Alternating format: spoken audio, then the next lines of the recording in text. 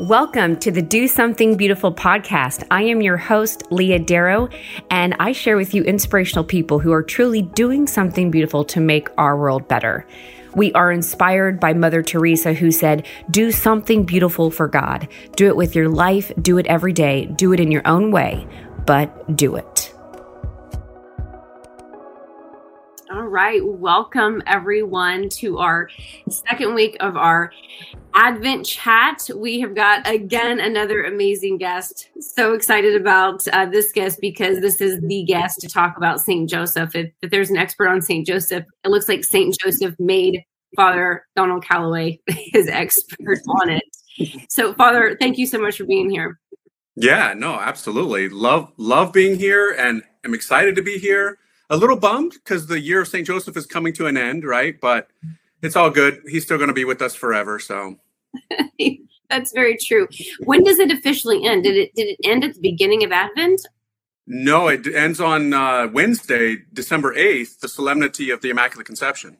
That's right. Yeah. Do you have any inkling? Do we know yet what the next year's going to be? Survival mode? No, I don't know. I think we're going to need St. Joseph more next year than we needed him last year. That's just me. I don't want to freak anybody out, but yeah. It's so true, though. If there was a saint for survival mode, who do you think it would be for next year? Probably St. Joseph. I mean, he was exiled, right? He had to flee from a lunatic who wanted to kill their baby, right? Jesus. So, yeah, he'd probably be pretty good for that. Yeah, you're right, actually. Wow. So much there to think about. We've had an amazing year. Now, let's first talk about, if y'all don't know, Father Calloway wrote an amazing book, Total Consecration. Can you tell me the title again? I saw it on the screen. Yeah. So, Consecration to St. Joseph. This book, if I have a podcast with Father, and it was wonderful. It was so well received. People loved this episode. Check that out. Do Something Beautiful podcast that I have. But how many languages has this been translated into? 18 so far. Yeah. Hit, bestseller. Oh, yeah. I can't believe it, to be honest with you, because I knew it was going to be big, but it's in Arabic now. It's in Japanese, which is so cool because I got kicked out of Japan, right, when I was a teenager for all my criminal activity. But now I'm back. I didn't even think about that. But of course, at the time that you were getting kicked out, St. Joseph is just sitting there like, it's going to be okay, buddy. We're going to come back. We're going to come back together. Wow, it's amazing. So we have a great group. We have now almost 400 people who have just signed in live all over the world. We've got Argentina, Hawaii. We've got North Carolina, Pennsylvania. So awesome to see you guys all here. Gulfport, Mississippi. How you doing? Memphis, California, Idaho, Rhode Island, Canada. So wonderful that you all are here. So again, this is our second week of our Advent chat. It's a 3-part series. Last week we had Sister Miriam, and then we've got Father Michael O'Loughlin, Byzantine Catholic priest, who will be speaking for our third and final Advent chat next week. So we're going to go ahead and get started because Father and I have got a great little outline to chat about when we talk about St. Joseph.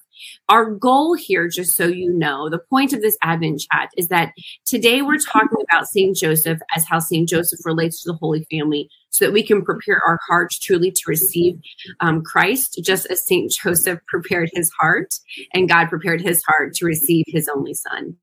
So we're going to just be inspired by St. Joseph. We're going to let him truly open up our hearts to see Christ in a new way.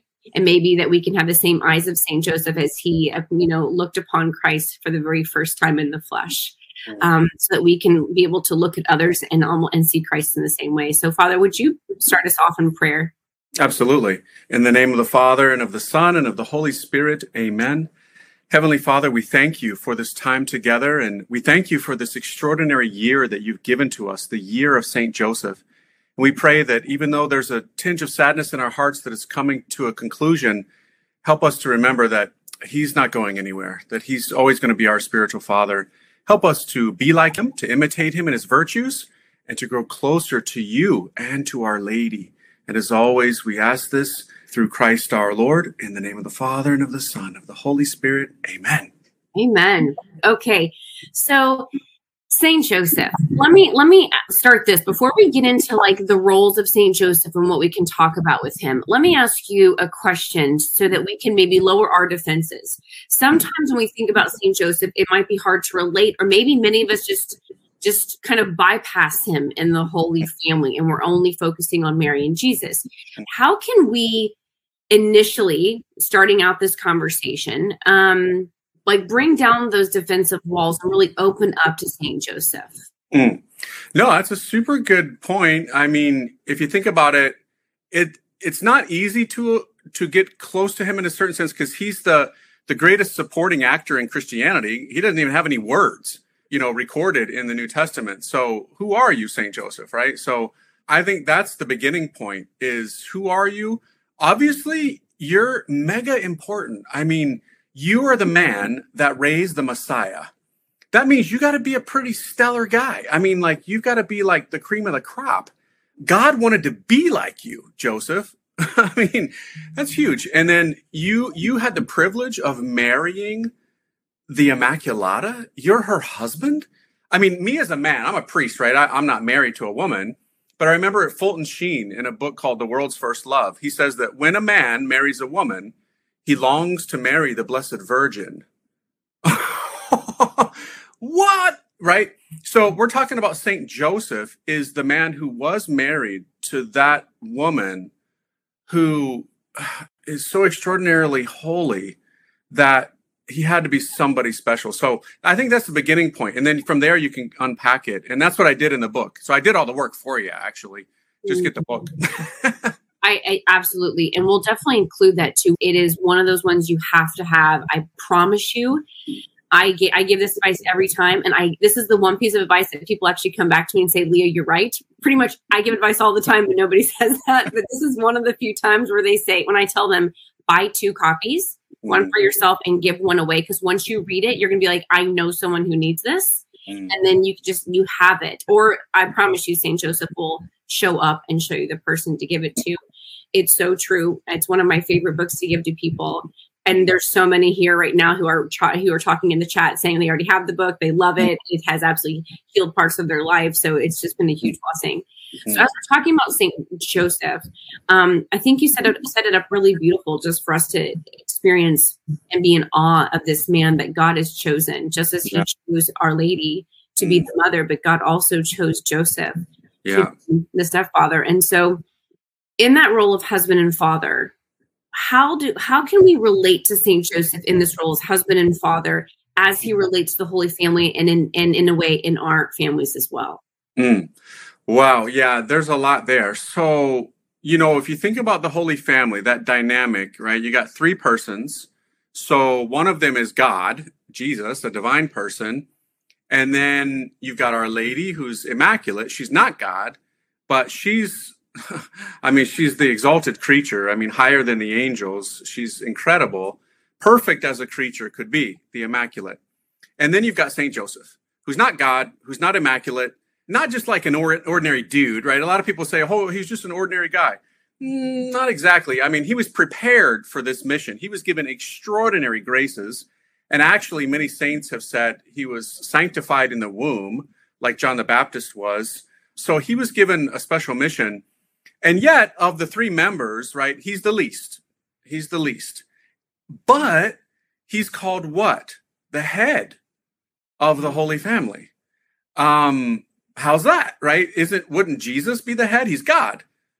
Well, yeah, on one level. Wouldn't Mary be like greater, person in that dynamic? Yes, on one level, she's immaculate. And St. Joseph would be the first to tell us that his wife is better than him and his son, Jesus, is better than him. He'd be the first to tell us that. But here's the thing that's amazing, is that his role of headship isn't one of authoritarian, woman make me breakfast kind of stuff. No.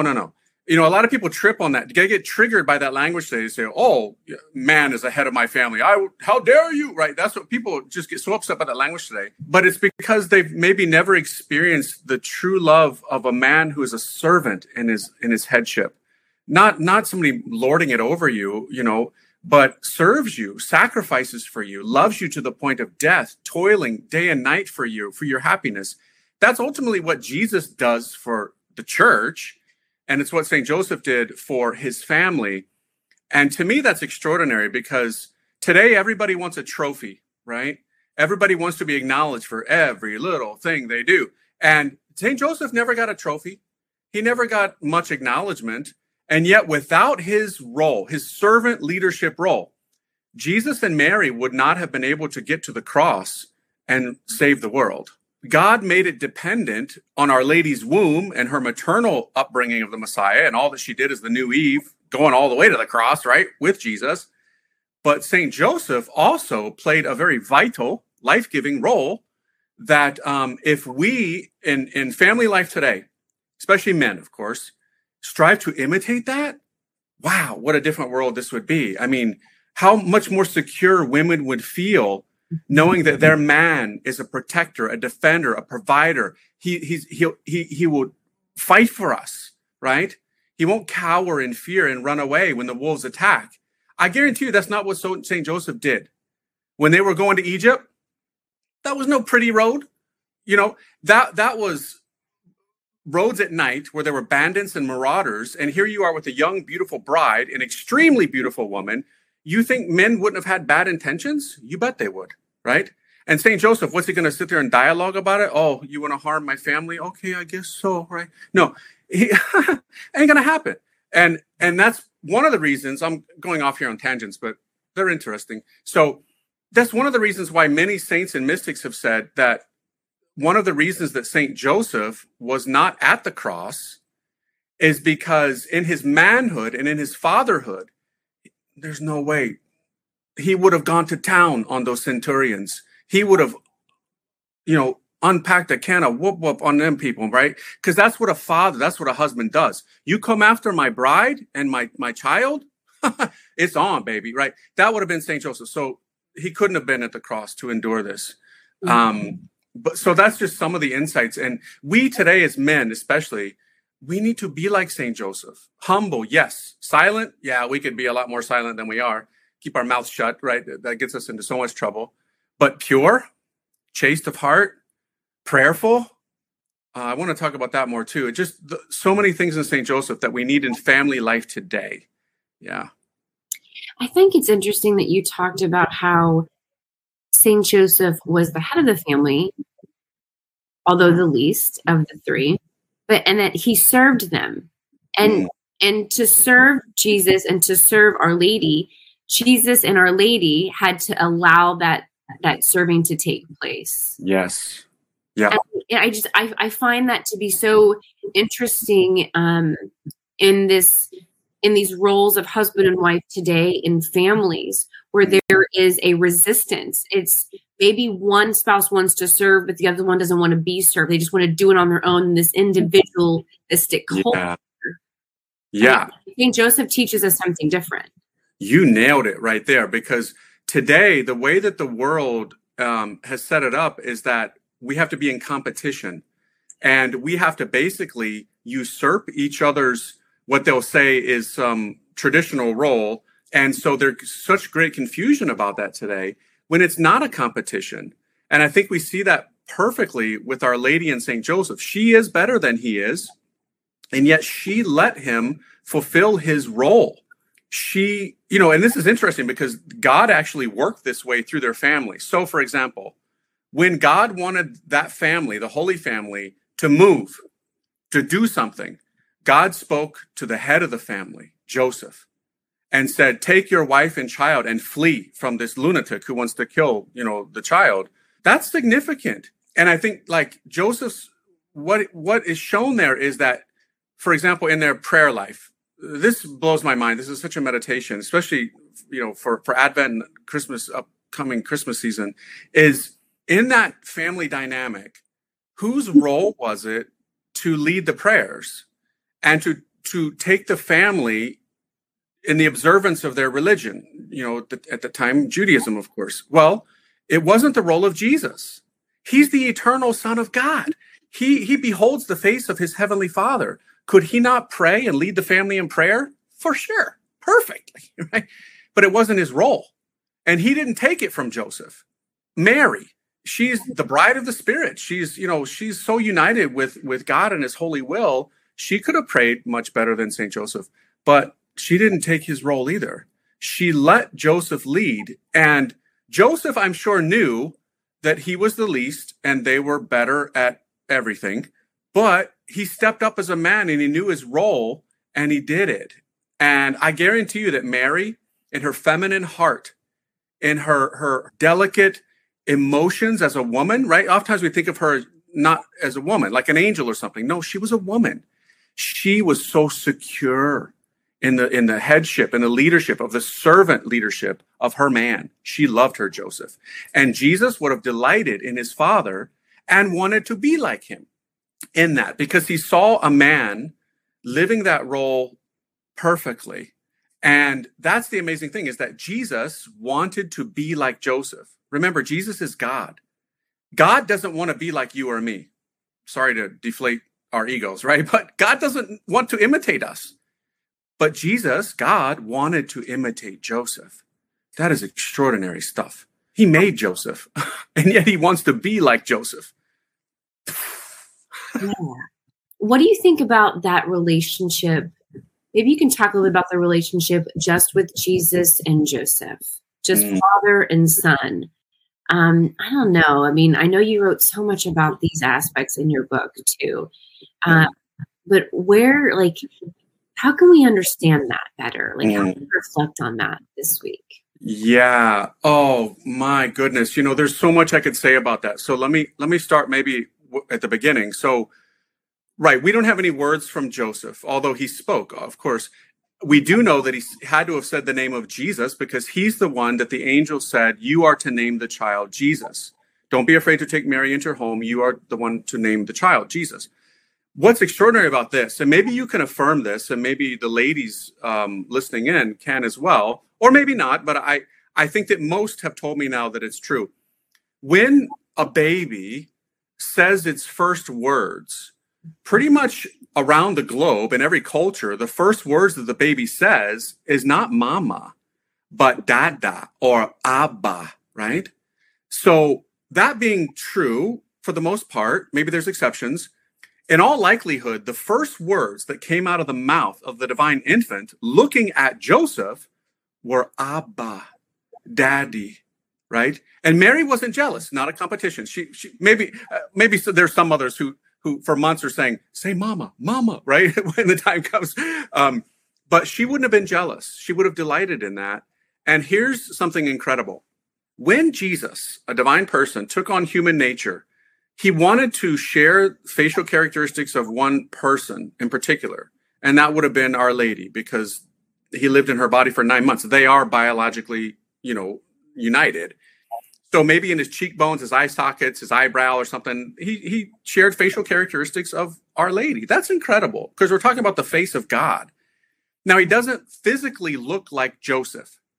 But here's something fascinating. Let me unpack this, because this I wasn't able to put in the book, because after the book came out, I was going deep in prayer with this stuff. And I was like, oh, man, if I'd only known this before, but maybe there'll be a volume 2 or something. So do you remember on several occasions in the New Testament, Jesus says some interesting things about his heavenly Father when asked by his disciples? So in one episode, the disciples say, show us the Father, and that will be enough for us. And Jesus says, what do you mean, show you the Father? In seeing me, you have seen the Father. That's interesting, because the Father, God the Father, did not take on human nature, right? He doesn't have a face like Jesus does. I mean, we often depict him as an old man and such. Okay, we get it. But technically, he's not an old man, right? Just like the Holy Spirit's not a bird, right? So I hope people understand that, right? You never know these days. Bad catechesis, people think the Holy Spirit's a dove, But what is Jesus saying? He's saying, I imitate my Father. And in another occasion, he says, I can only do and say what I see my Father doing and saying. Now, he's talking about his heavenly Father, but the same thing applies to his earthly father, St. Joseph. This is how it works. Like father, like son, spit and image. So when you see Jesus, even though they don't look like each other in their countenance, when you see Jesus, you're seeing Joseph. Why? because I guarantee you that Jesus, our sweet Jesus, the Savior of the world, he has the accent of Joseph. He has the mannerisms of Joseph. He walks like Joseph. He probably swings an axe like Joseph, shaves wood like Joseph. He treats a woman like Joseph treated his lady, right? All boys imitate their dad.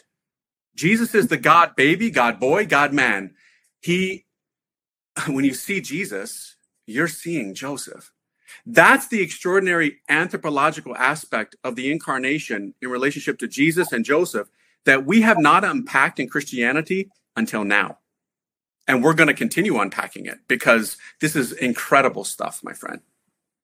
Yeah. I mean, we could sit with that for not just Advent, for honestly, the rest of our lives, really contemplating this role of Joseph and what he can teach us and for us of how to approach and love Christ himself. Yeah. I mean, so within this role of Joseph, you've obviously pointed out that he is going to resemble characteristics, things that he watched Joseph growing up, and so that he would imitate. So in some ways, as we imitate Christ, we could be imitating aspects or characteristics of Saint Joseph as well. Yep. Yeah, that's exactly right. And that's amazing in and of itself, because that just goes to further the reality that Christianity is a family, right? And that is such a great thing about Christianity. I mean, Joseph is, as saints have said, as popes have said, the shadow of the Heavenly Father. He's the man who fulfilled that role for Jesus in a fleshly way. And if we are brothers and sisters of Jesus, which we are, that means that we have to have the same parents that he has, which obviously means we get to cry out Abba Father to our Heavenly Father, but we also get the great privilege of being able to call his mother our mother, Mama Mary. And the same thing with St. Joseph. He's our spiritual father. And so, yeah, I mean, that family dynamic is incredible. And that's why we want to imitate Our Lady, our mother, just like Jesus did, and Joseph, just like Jesus did. And, here's something cool. Yeah, this just came to my mind. Joseph's name, etymologically, like if you unpack it, it means increase. So I call St. Joseph the increaser, right? Because that's what a good father does. He increases growth in his children. And if he's a good father, a holy father, he increases virtue in them. So in the Gospel of Luke, remember that episode where Jesus, it says, is lost in the temple. He wasn't lost. He knew where he was, right? He's God. But they lost him. So when they found him, it says this. This is amazing. It says, and he went to Nazareth and was obedient to them. That's another thing that blows my mind. God was obedient to creatures. Okay, we could unpack that. He went to Nazareth and was obedient to them and increased in wisdom and stature before God and man. Jesus, a divine person, increased in these things. In his divinity? No, of course not. But in his human growth and development? You betcha. Because Jesus is not a robot, right? He humbled himself to grow and develop like every child does, but he did it under the care of the magnifier, his mother, our mother, Mary. My soul magnifies the Lord. She's the magnifier. Joseph is the increaser, because that's what a dad does. And so to me, that's just so amazing, because that's why we need Mary and Joseph too, right? Yes. Yes, absolutely. It's so interesting. What you're saying to me just relates to me personally in some ways in my work in coaching, in terms of like personal development coaching. And people who know me or who have worked with me before know that I've always said, there's no transformation without Christ Jesus. He's the Alpha and the Omega. So if you entered into Christianity, you've entered into the greatest personal development program on the planet. But if you're talking about that as well, and what you just said, it made me realize like Mary and Joseph were like his personal like life coaches as a child, right?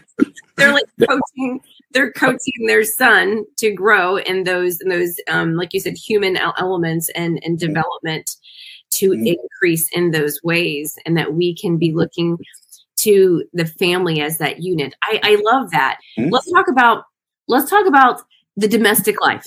This domestic life that it seems to be so many people want to run away from or they dread. Of course, with the onset, or not even onset, but with the onslaught maybe now of abortion just going full tilt, and everything with the family life just being, it seems to be uprooted and destroyed. Although we're praying that changes soon, but it seems like that normal day-to-day grind of domestic life is like the one thing that people don't want to jump into. And I'm talking about mostly people kind of coming into marriage or thinking about that now. But I also find this within a lot of families that I speak to, and a lot of husbands and wives, where they feel stuck and that domestic life is just blah, and they don't see and like it's worth anything. But that obviously wasn't the case for the Holy Family. What can you help us understand so that we can see what we're doing, cooking and cleaning and changing diapers and vacuuming, like all the normal day-to-day things in our domestic life? How can we see the glory of the Holy Family? How can that light shed upon ours so that we can see that we're doing something good too for the Lord?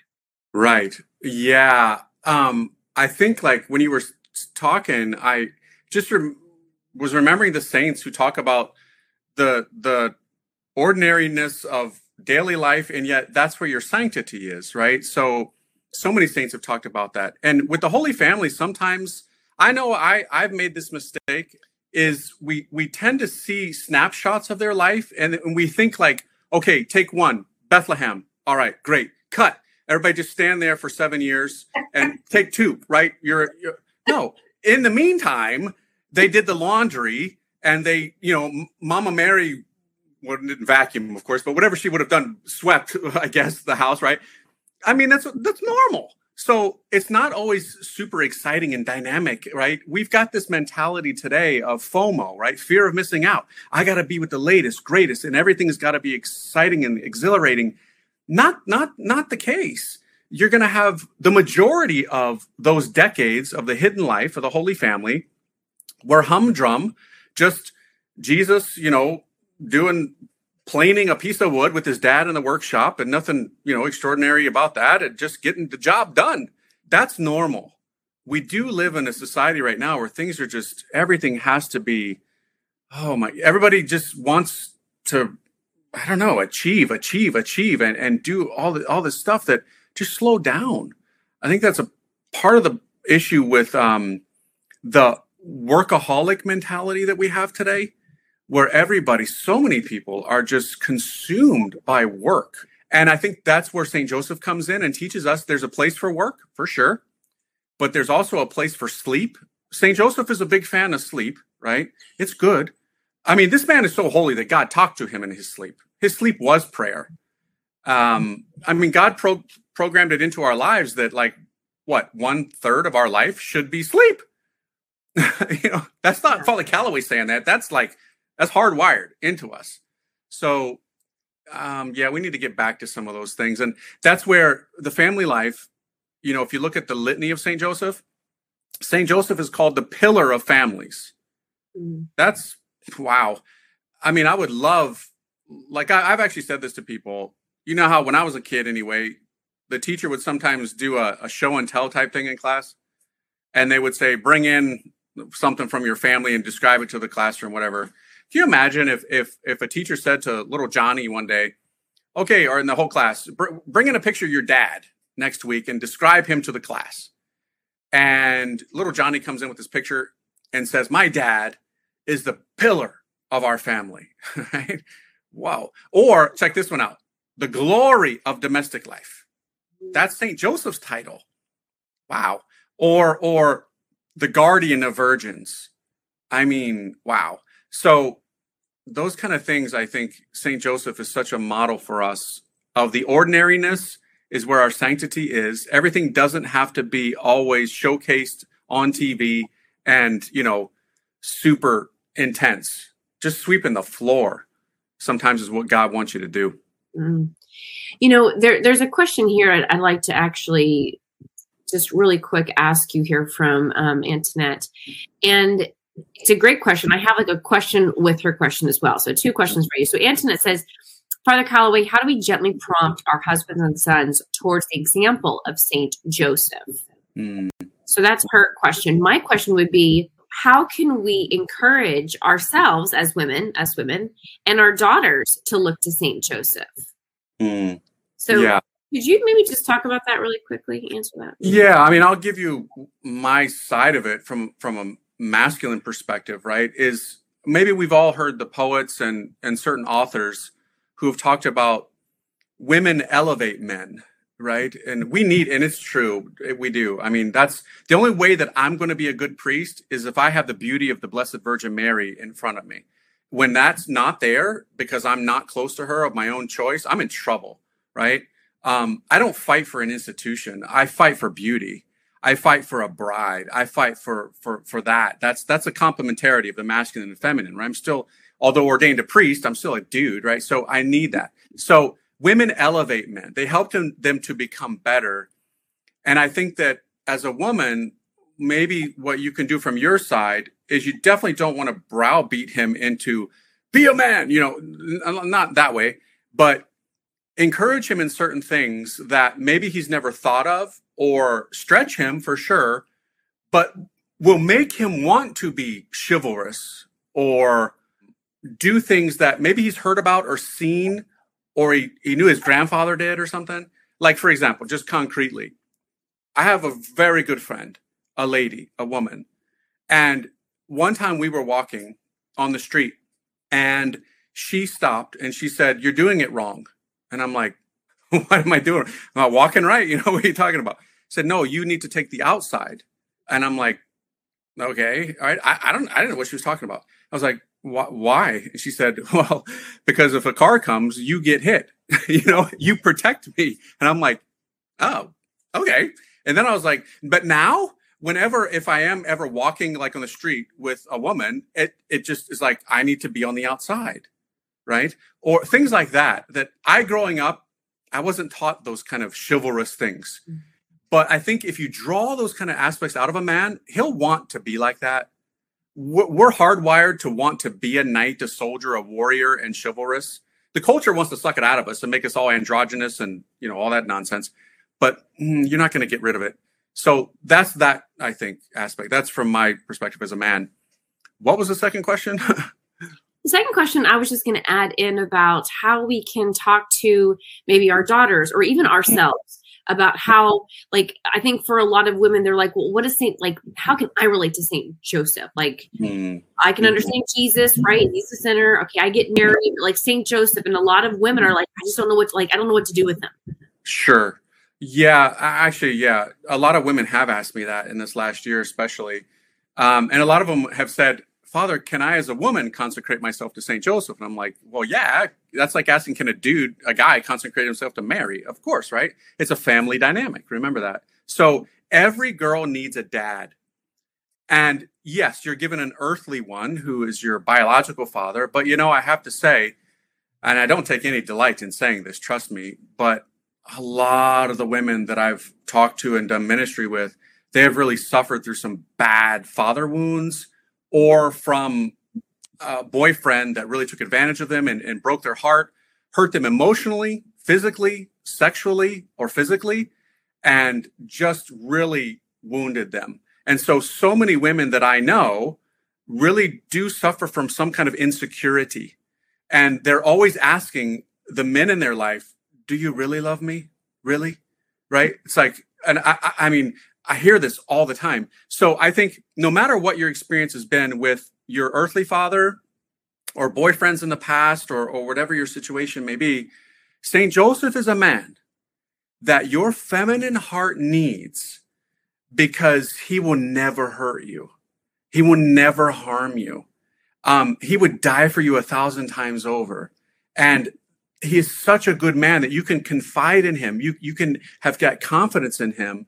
And, that to me, in these crazy messed up times, so many women, even married women with great husbands, find a real strength and a real comfort in that they've got a father who's so good as Saint Joseph.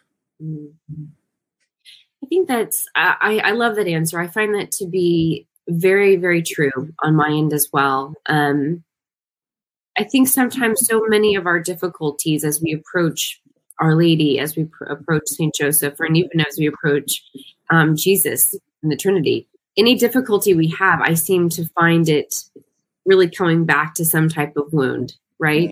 A mother wound or a father wound, something in our childhood, something that's gone on in the past and I just think that that's like that beautiful piece where it's kind of like the reverse between Thomas and Jesus, right? Like Thomas is like, I've got to stick my hands in his wounds in his side to make sure it's Jesus. And Jesus allows that. And I think sometimes Jesus looks to us and say, let me put my finger in your wound. Let me heal that so that you can see clearly the love of the Holy Family for you. And we really need that. I think this Advent is such a beautiful, any time would be great, but this Advent is a really beautiful time to be brave enough to give our wounds to St. Joseph and let him, carry them to Christ for the deepest healing that we could receive. I love that. That is great. That is, wow. I think you just set me on a path for my Advent with that meditation. I'm going to give my wounds to St. Joseph. I like that very much. Yeah. It's a good father. Like, as you said, as you've taught us.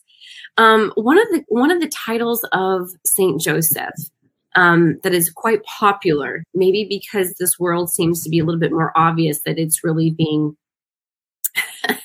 attacked, but is Saint Joseph, Terror of Demons. Can you explain this one? I mean, it seems right and true, but why is he a terror of demons? Can you just break that one down for us? Yeah, it's my favorite title. I mean, I think it's most people's favorite title when they find out about it, because a lot of people, they're like, they first hear it and they're like, what? He is, yeah, he totally is. And so we don't know the exact origins of who coined it, but it's been around for a long time, and it's in the Litany of St. Joseph. It's an official title, which is super cool. But there's basically two understandings of why he's called that. So the first one is his paternity.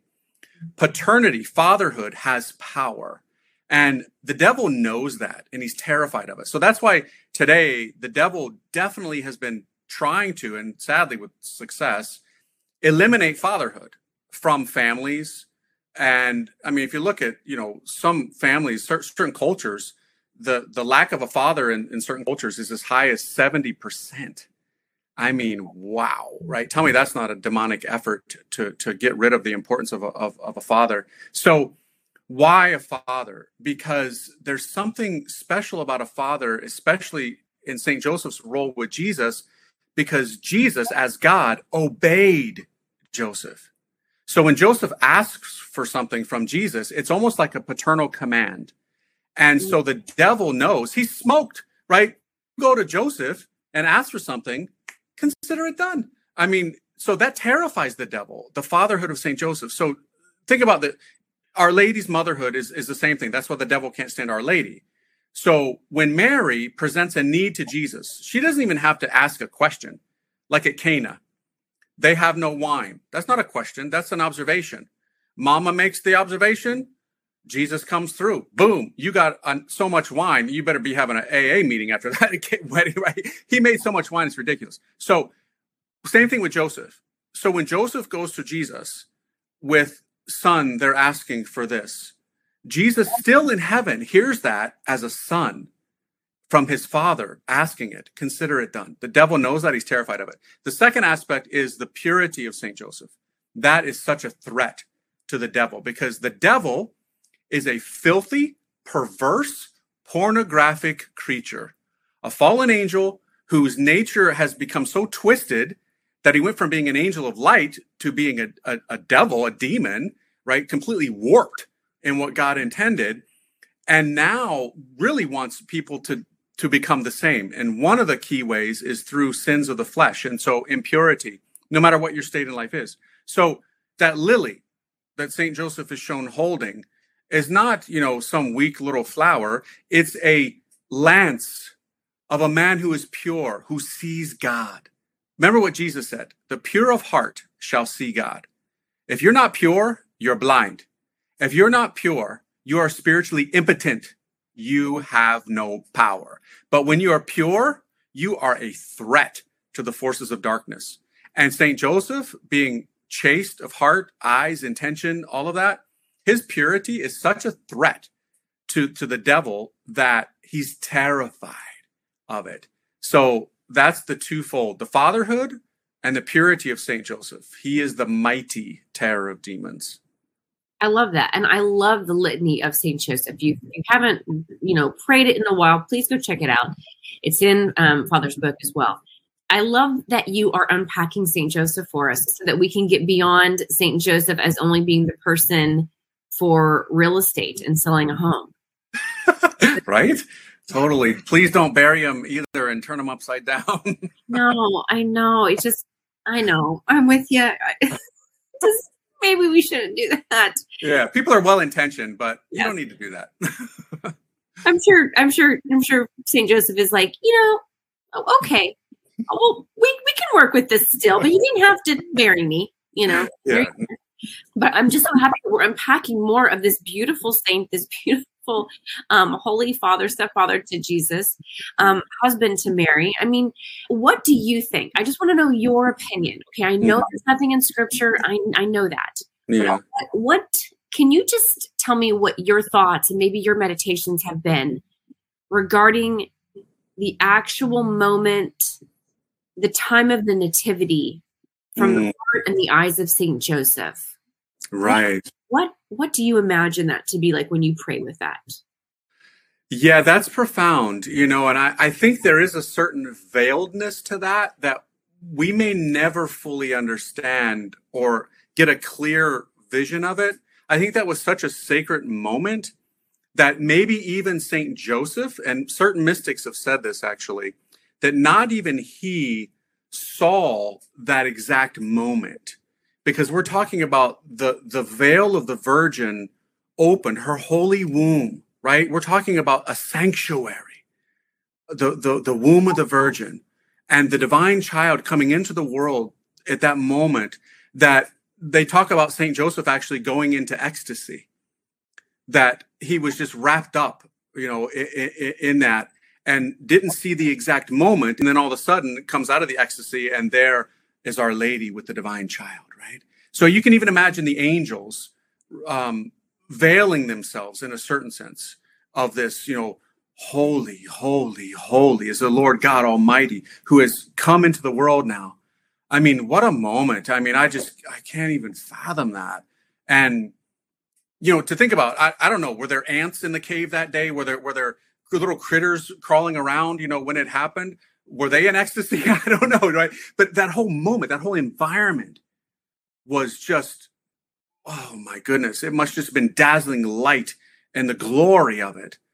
So when we get to heaven, we'll ask, but I have a feeling that even for all eternity, we're not going to know the full depth of that moment. There's just so much when you can place yourself in those beautiful times with the Holy Family. You can really, I think with St. Joseph, like to place yourself like right next to him is just creates so much material to contemplate on. You can just sit there, there's just so much to think about in that entire process, of just this, of what's happening. And do you think, this might be silly, but do you think St. Joseph was ever afraid or scared?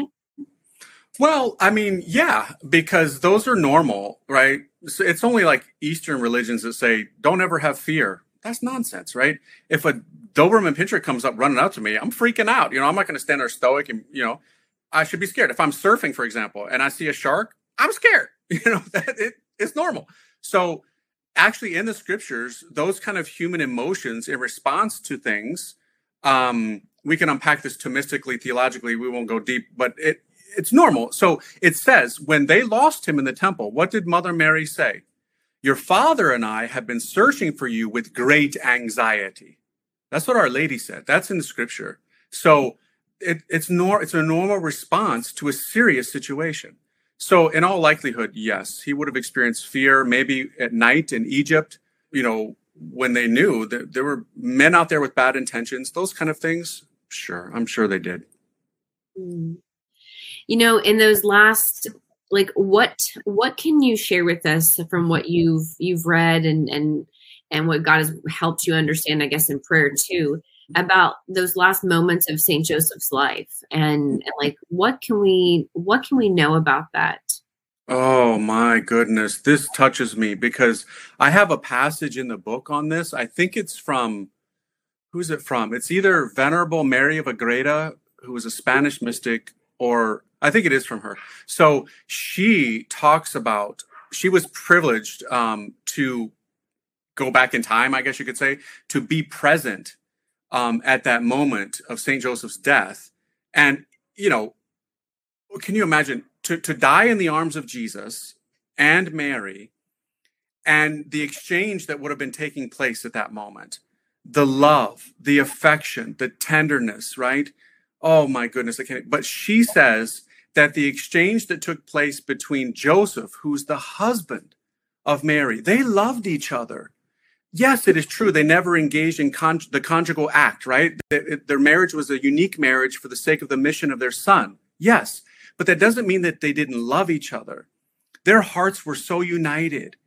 And this was a moment, right? Yes, they have great hope that they'll see each other again in the fatherland, but it was a moment of sadness. It was a moment of intensity.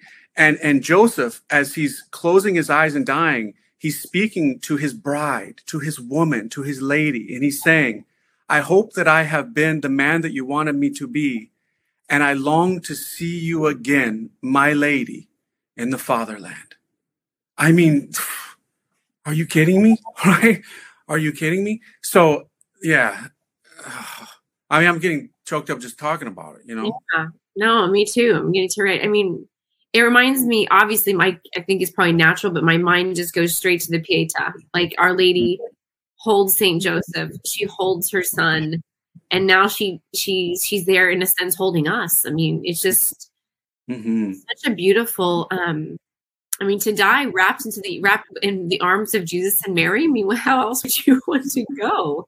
Totally. And you just said something that is amazing to me, because I kid you not, just this week, I was praying and it came to my mind and my heart, the Pietà, and I thought, what if we had a statue that showed Our Lady as well holding Joseph, right?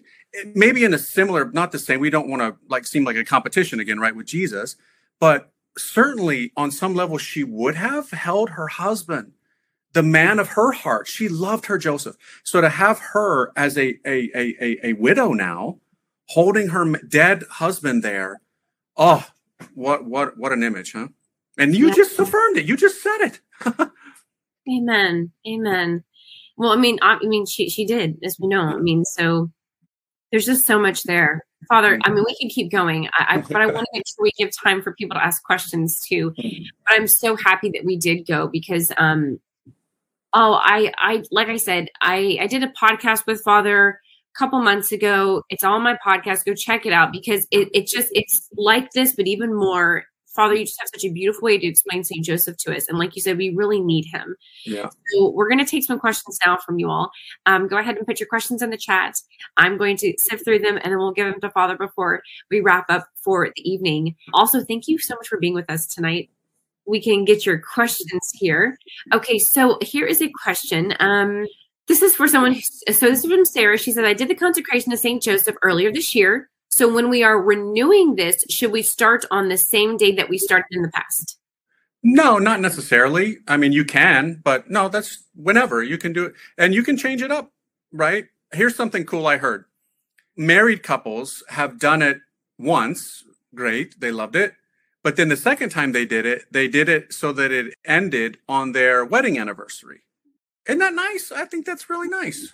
That's a great idea. My Ricky and I's 10th wedding anniversary is coming up in a couple months. I'm so going to do that. Thank you. Okay, here is another question from Melissa. She said, my husband and his family are Baptist, and they're critical of Catholics worshiping Joseph and Mary. How can I illuminate the importance and necessity of Joseph's role in our Christian faith, and Mary as well, without coming off as if we put them on the same level as Christ? Right. Yeah. So it's always good to make that very clear that we're not worshiping them. We don't show adoration to them. They're not God. But at the same time, they were very important to God, and he made himself dependent upon them. He didn't come as a 33-year-old Messiah out of the heavens. He came dependent upon them, and he loved them. Remember, God himself said, honor your father and your mother. The maker of the commandments is the one who also observes them. And Jesus did that. So it's just normal family life, right? They were a family. Jesus loved them. And so, yeah, we should love them too. Just keep it basic, but keep it so, you would never diss somebody's mother. That wouldn't go well, right? I don't think you're going to be buds for very long, or their dad for that matter. So probably shouldn't be dissing Jesus's mom and dad. Probably so. And, I find it for me to always distinguish between some terms like prayer and worship. Mm-hmm. Catholics typically define those differently than Protestants. So they will sometimes, for a lot of Protestants I know, prayer and worship mean the exact same thing. Right. So it's different. Like we worship God alone, of course, in the Holy Trinity, but we pray to saints, for help, for intercession. Yeah. So that might be a good starting point too. That's very good. Yeah. Prayer is conversation. Yeah. Absolutely. Okay. Here's another question for you, Father. This one is from Trisha. She says, this is great. How do we deal with the demands of this pandemic, restraining our personal choices and medical freedom, like St. Joseph and the Holy Family? Yeah, that's tough. I have to say, I don't want to get in dangerous territory here, but we need to obviously take care of ourselves and our families. But I have to say, myself, just through my own prayer and I'm practically a virologist at this point. I've done so much research, right? I have a lot of problems with a lot of things that are being pushed on us that are mandatory, right? This is problematic, the obligatory nature of a lot of these things. And that's why I really am suspicious, because, people are coming at all of us and saying, trust the science. And I'm like, yeah, but you guys don't know the difference between a man and a woman. And you're telling me to trust your science? I don't know about that. So I think we have to do what we can, not against our conscience. Sometimes you have to maybe play the game, so to speak. But this is uncharted territory that we're in right now. And we just have to be in prayer to know what to do, what not to do, and really pray that the world has a change of heart. A lot of these global elites have a change of heart in a lot of these things, because I don't think that the direction that we're headed is a good one. I think that things are going in a bad direction, and I don't know people's hearts, right? I don't know the intentions of a lot of these leaders, but things like this have never gone well in history. When you're dictating these kind of demands without exceptions, without religious exemptions, without these kind of things, this is not good.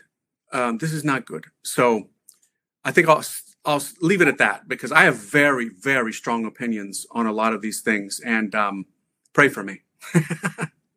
Well, I'm with you personally. I can say that. I can't talk from anybody else, but I absolutely agree. And I think that as that question was relating to like the Holy Family and St. Joseph, I have no doubt that St. Joseph will guide us. I'm sure you would agree too, in this entire time where, we have mentioned, Father has mentioned a couple times already in this Advent chat about just St. Joseph, escaping and fleeing through Egypt. Because some crazy man's trying to kill his child, right? Yeah. And went to such extremes that he would kill all these other babies as well.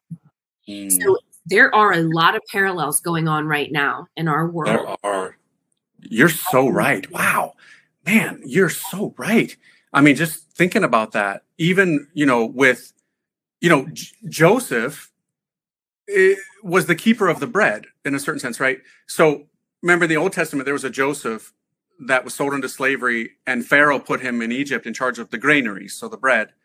And that all happened historically, but it was a prefigurement for a much greater Joseph, our Joseph, who took the true bread come down from heaven for safekeeping against a man who wanted to kill our bread, Jesus, to Egypt.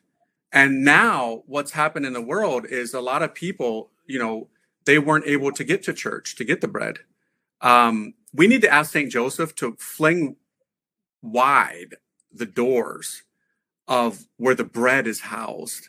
Take away fears, right? So many people are anxious and so fearful right now, and they're just being fed fear on a daily basis. Saint Joseph didn't respond to that. Like when the angel said to him, take your wife and child to Egypt, he was like, okay, I'll do it. I think today we need to trust in God and do what he says, and don't be afraid of everything. Look, we're all going to die someday, right? That's just how it works. Let's imitate Joseph and be courageous and really turn to him. You're so right now. There's so many parallels. We need him big time.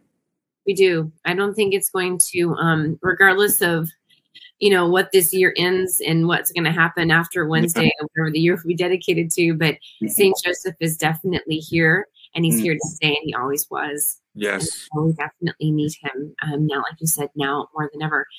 Okay, a couple more questions before we wrap up. Here's a nice technical question about St. Joseph for you, Father. This is from Shannon. Shannon says, was St. Joseph assumed into heaven, body and soul? I love this one. So I've got a lot on that in the book. I won't be able to unpack it fully here, but so it's not a doctrine or a dogma of the church. Okay. But it is a tradition, small t. So it's been affirmed by many saints. I've got tons of quotes in the book, and even by a pope, St. Pope John the 23rd, who called it worthy of belief. He called this pious tradition worthy of belief. And I think that was in 1963 when he said that. So why? Well, think about it. In the Gospels, we hear about when Jesus rises from the dead, it says that there's an earthquake and that many people in Jerusalem come out of their tombs and appear to many in Jerusalem. That's interesting. We're not told who those people were. But doesn't it make sense that St. Joseph probably would have been there among their number? Why is he going to leave his dad in a tomb and all these other people are, rising from the dead? But not only that, if he was sanctified in the womb and rose from the dead, in all likelihood, this is what the tradition says, small t, that at the ascension of Jesus, St. Joseph most likely also would have been assumed body and soul into heaven. That's one of the reasons why people say we don't have any relics of St. Joseph, first-class relics. We don't have a piece of his hair or a piece of his left finger or anything like that, right? Because he's not here. In all likelihood, he's in heaven, body and soul. So not a doctrine yet, maybe in the future, who knows? But it's worthy of belief, as even a pope has said. All right, great. So this is our last question. Last question is from Kelly. We're going to wrap up after this. Kelly's got a good one. She says, do you think families should try to preserve the husband as the sole provider and the wife is the homemaker and mother in the home? And she follows up with, when a family is faced with financial strain, the wife will sometimes become a provider too. Does this cause conflict on a spiritual level in terms of our God-given roles? Sure. I think ideally, yes, I do. I subscribe to that. I do.